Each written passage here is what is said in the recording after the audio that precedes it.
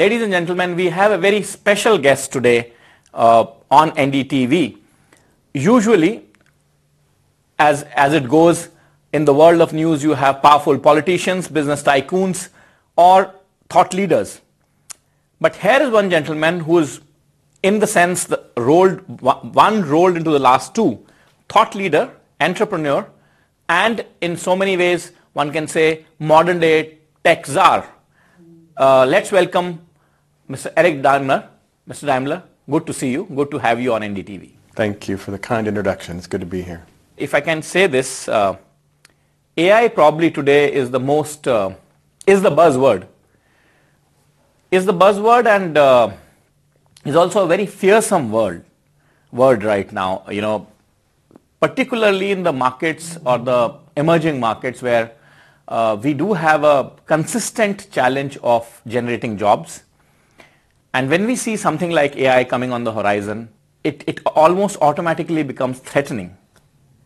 Since you are one of the pioneers in this field, you know, you thought or talked about AI when the world probably hadn't heard about it. Let me first ask you, let me roll back a bit. Let me first ask you, how did you land up with AI? I've been doing AI for 20 plus years. I've been an entrepreneur 6 times. I've been a venture capitalist on Sand Hill Road.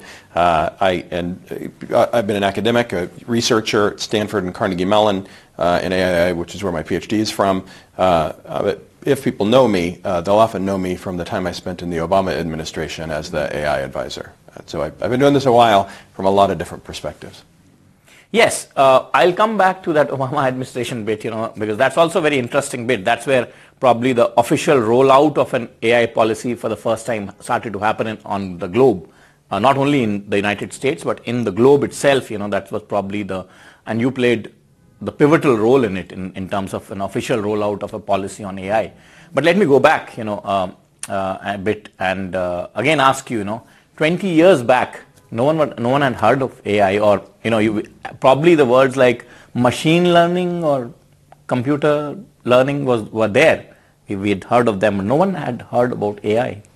Yeah, when I was in the White House, I was pounding my table as hard as I could for AI to have people be aware of the future that was coming. But I am really grateful for the introduction of ChatGPT, because there's nothing like the threatened loss of your job to have you pay attention. That's what's changed. Right, but that's, as I said, right in the very beginning, that's a very threatening prospect. That prospect is also very real currently, and that prospect is looming large. So therefore, Mr. Daimler, the challenge here is, as I said, in the emerging markets, that how do we view it? Do we view it as a friend? Do we view it as a foe? Do we view it somewhere in the middle of the road? Yeah, there's a few things to say about that. Many ways, how we deal with this technology is how we'll deal with any sort of automation, wherever it's been. I am grateful that I work where I work and not in the farms like my ancestors did because of automation. Right? I am grateful that I don't work in a factory because of automation. So for many of us, we benefit from the increased productivity available from automation. And all of us enjoy the lifestyle that we have today, such as it is, from the increases in productivity afforded us by automation installed by our ancestors. And I expect that to continue. All of us will have better lives in a broad sense, but it will be disruptive, as it has always been. What's different is people talk about the speed, the rapidity of the changes. And in a digital economy, that is what's different. So in the past, when we automated farming, or we automated elevators, or we automated telephone switching, that took a little while to be adopted, and some people that were in those jobs could stay there until they retired. You would just know that your children wouldn't then be going into that career. What's different about today is digital technology doesn't work, and then as soon as it works infinitely well, and I don't need to wait until Monday morning to get rid of the staff that previously did the job. That's what's changed. That can be massively disruptive to the individual that did the job. That's now everywhere. It's not just in labor, blue collar jobs, as we might say. It's not in it, but it's also not just in white collar jobs. It's also in creative professions, as we see. It's all over. It's hard to predict where the disruption is going to take place exactly, and it's even harder to predict the timing. So in many ways, I could lay out what a future of AI is going to look like, and I have a pretty good sense in a broad way for the type of AI that I work on, where it's going over the next period of time. But the exact timing about when jobs are to get displaced or the magnitude of some of those disruptions, that's very difficult to predict. I just can tell you it's going to be upsetting for those people that have those jobs. Well, yes, but the fact remains that in a country like India and most of the populous world, what we popularly probably describe as emerging markets, jobs, as I said, have been a consistent challenge. Even today, number one challenge for our policymakers is to generate quality jobs, number of quality jobs on a sustained basis. Now, on top of that comes this disruption, huge disruption, Eric, and as you said, you are one of the pioneers, and you were telling me that we probably don't know the magnitude of it or when is it going to hit us with full magnitude. It becomes tricky, right? India has a special place among developing economies, writ large. And I started my career in emerging markets globally, so I have some more familiarity. It's not new to me about the dynamics in these countries and the way that they will experience job displacement. But India has a special place to play because India, for better or for worse in some sense, has become the world's back office. There is a $50 billion US dollar market in data engineering, and India dominates about 2/3 of that business. That's an amazing place to be as that work becomes automated. So India has this power by owning, well, in some sense, the digital infrastructure of the world, the back office of every large company, at least has considered having some degree of outsourcing and operations in India. But that work, data science, data engineering that Indian companies do, Infosys, Tata, Wipro, TIBCO, those companies will experience a disruption of their jobs over the next, say 5 to 7 years. That $50 billion business is, if not going away entirely, it's going to be remarkably disrupted because AI, like the type that me and my co-founders sell, we do about a 200-to-1 labor compression on that work, and so there's no amount of cost reduction. 200-to-1. Yeah, there's no amount of cost reduction that can compete with that sort of automation. Our AI automates that work. You could have that work be free, and our AI will still be a better choice. So that's a really tough place for India to be for people doing that work. However, owning that digital infrastructure, there's already this fantastic sensibility generally, as I've experienced among Indians. At dinner a couple of days ago, I have a casual conversation with one of the guests about irrational numbers. I mean, that is not a common dinner conversation. And it's just, I think, well, this is just a lovely stereotypical thing that I expected to be in India, and that's what happened. That technical sophistication can be leveraged to transfer the built-in establishment of digital infrastructure in India into a higher level of leadership. It might end up being a little like the movie where the quiet supporting character at the end of the movie turns out to be the mastermind of the whole time. I mean, that's the type of story that I think is available to India as we transition from that today manual $50 billion market into a more automated future of the digital economy. So you think India can be that tactical mastermind, since we have that expertise and leverage even during this transitional phase, which quite clearly looks from your conversation is not going to be very painless? I think that opportunity is available broadly to Indians and to the companies based in India, yes. Because of what I say, the sensibility of Indians broadly is, from my experience, has tended to, if not be outright technical, kind of respect technical education. And so the first stop towards transforming the digital economy will be these companies that are based in India and the Indians that employed at these companies. That's the opportunity.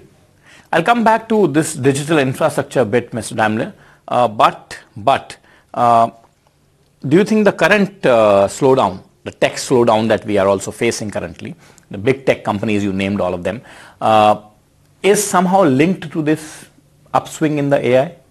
Yes, because I'm not experiencing a slowdown. we are replacing manual work.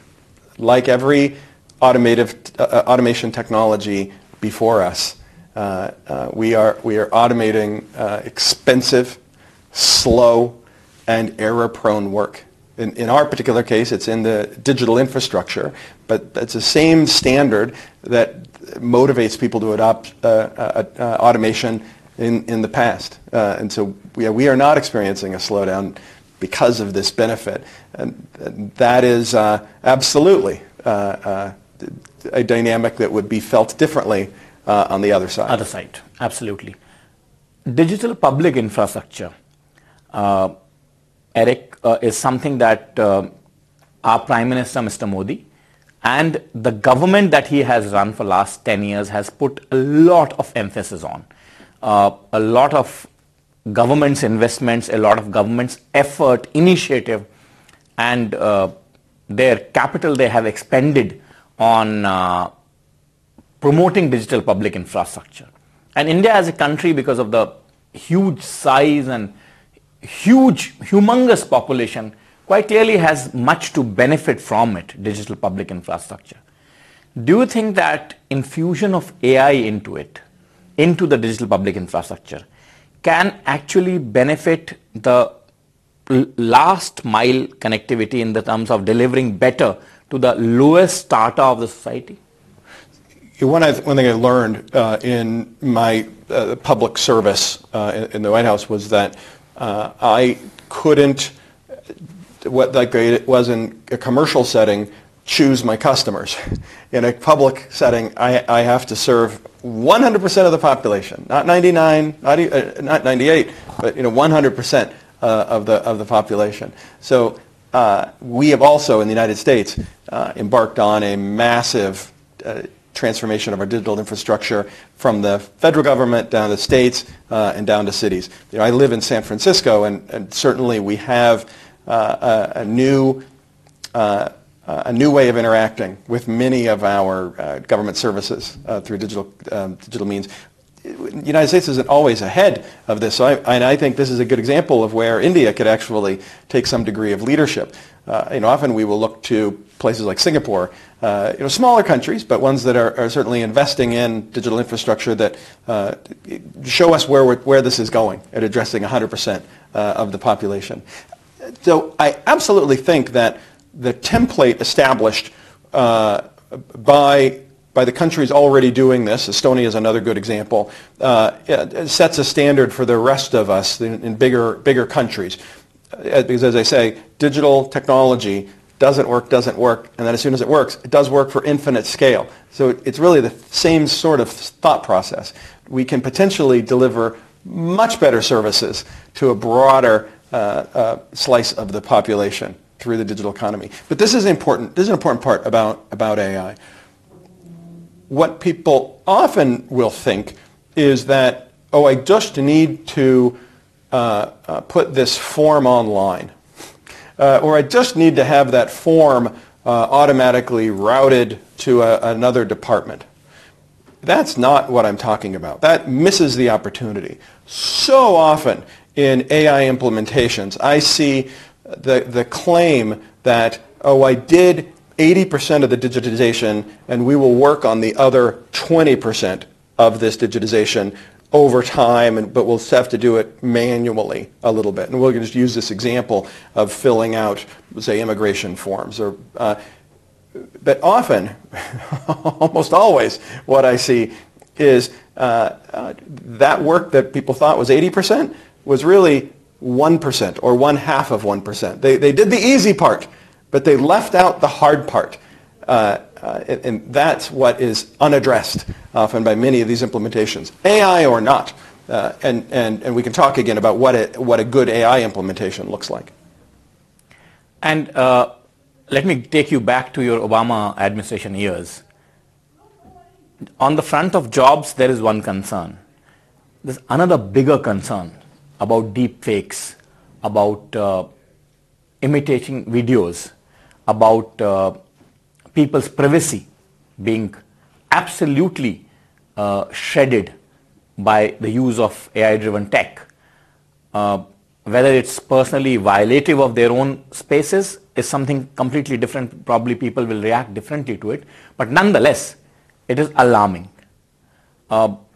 In the Obama administration and otherwise as an independent AI practitioner or entrepreneur or leader in that field, what do you think, the safety mechanisms, what are the roadblocks that we can put, the firewalls that we can put, or the industry needs to put for it to not go completely out of hand? Yeah, I can say several things about that. When I was in the federal government, this wasn't seen as a big of an issue as it is today.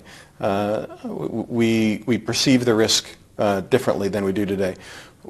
One, I guess I have technical answers and I have regulatory answers.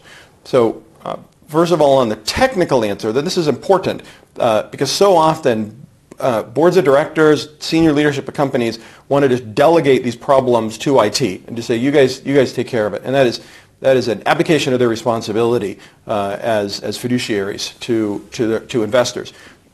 They need to develop the infrastructure so that they are bringing data together in a way that is provably complete. The idea that I bring databases together and just test them and then test them and test them some more, that is just by definition prone to failure. I mean, that is an induction. All birds, this bird has wings, this animal has wings, this animal has wings, therefore, all birds have wings. That's induction. If I had 1 million animals with wings, it doesn't mean there's one exception. That's what testing does for us. That's induction. This is high school logic that the boards of directors need to not delegate to IT. They need to understand this. Then there's deduction, which is I start from a solid truth that I can bet my life on. All birds have wings. And then I look and say, this animal has wings, therefore it's a bird. Like those are facts, right? And so that's a data lineage. I need the data provenance. Did that bird actually have wings? And this could be a digital watermark or what have you. But I need to establish data provenance. Where did this data actually come from in some form? And then I need data lineage. As that data gets transformed, as it transfers to other databases across an organization, can I track that transparently? Right? That's it. So data provenance and data lineage is a regulatory issue. And then there's lastly issue of circuit breakers. And these are all regulations that we should advocate to our politicians to enact. I participate in many of these conversations in the United States, but I welcome this broader conversation globally. Circuit breakers show up as hard stops in automation. So absent feedback from others, I will, as a nerd working in the basement, just link automation. I will just continue to link automation. But sometimes I won't know when to stop or when I should have a break. I just have my own quarterly objectives, absent other feedback. But in San Francisco right now, I am taking autonomous taxis with Waymo. So the car pulls up without anybody in the front seat. I unlock the car with the drivers with my app.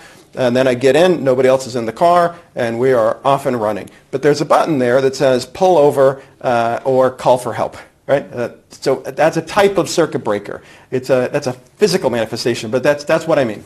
Yes, I get that, Eric. But the problem is, the moment the politicians get into the regulatory processes, the moment the big tech or the other companies would start saying, oh, this is curbing our freedom. That's absolutely true.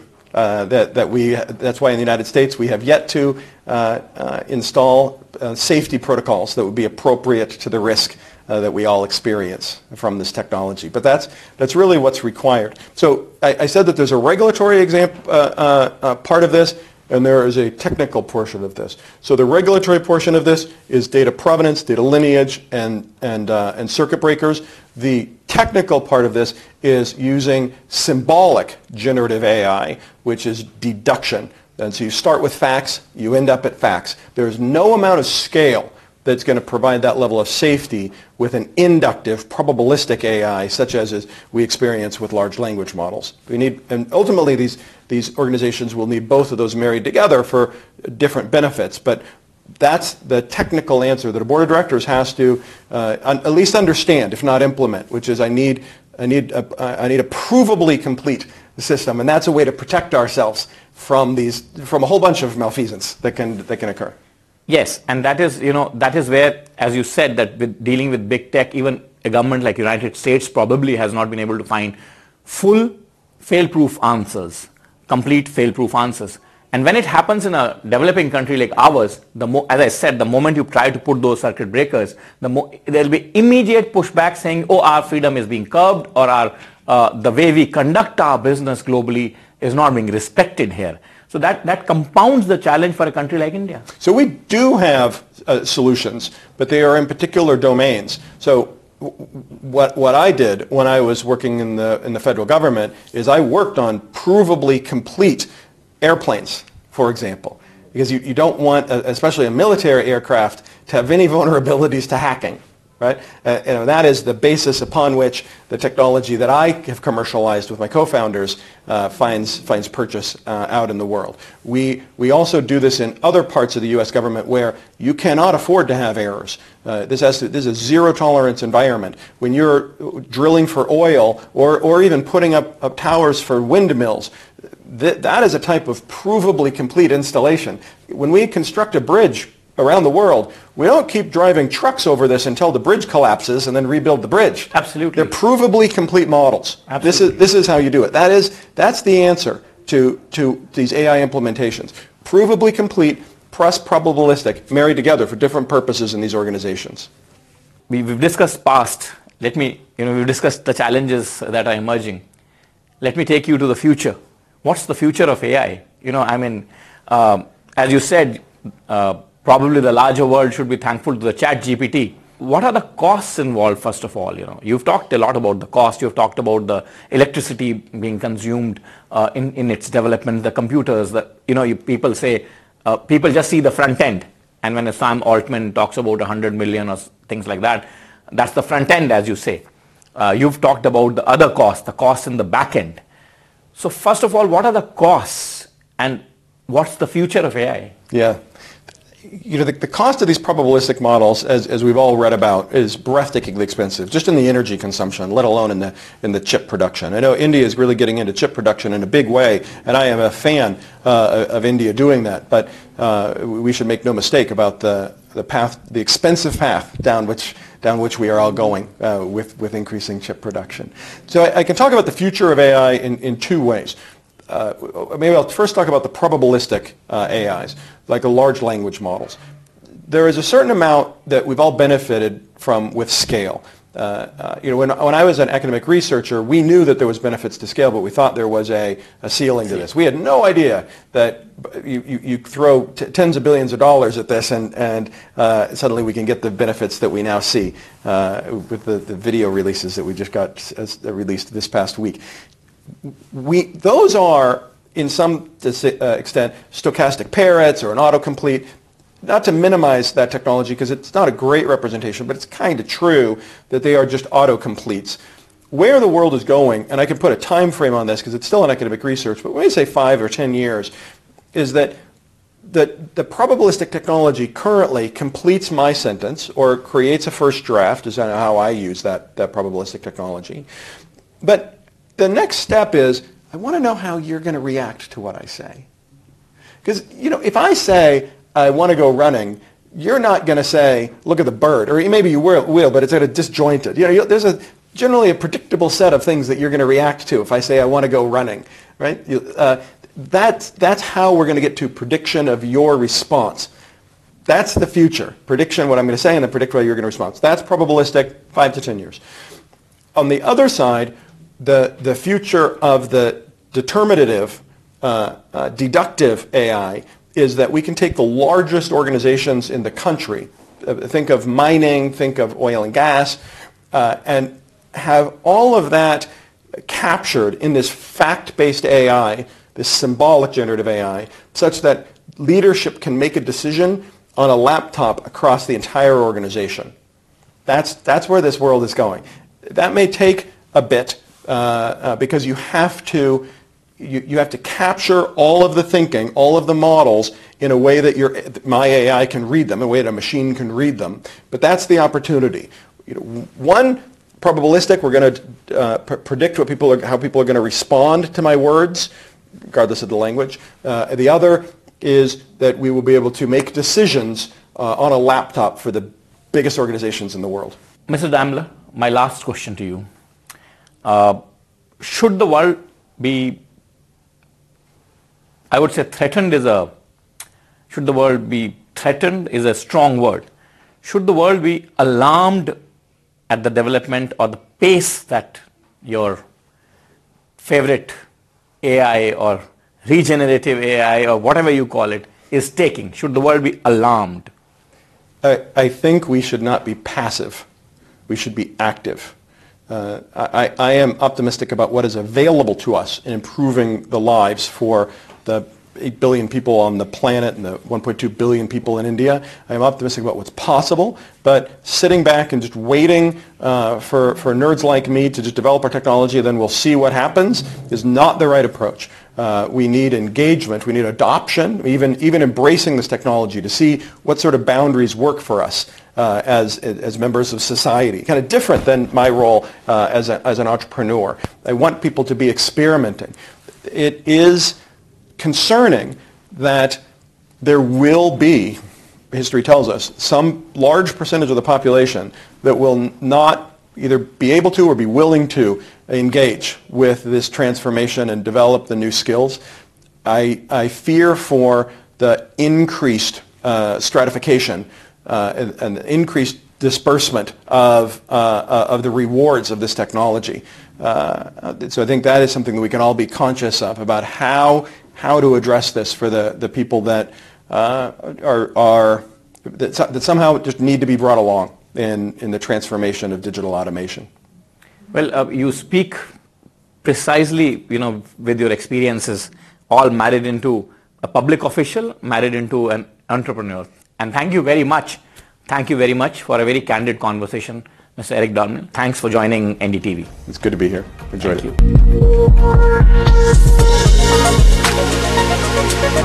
Thank you.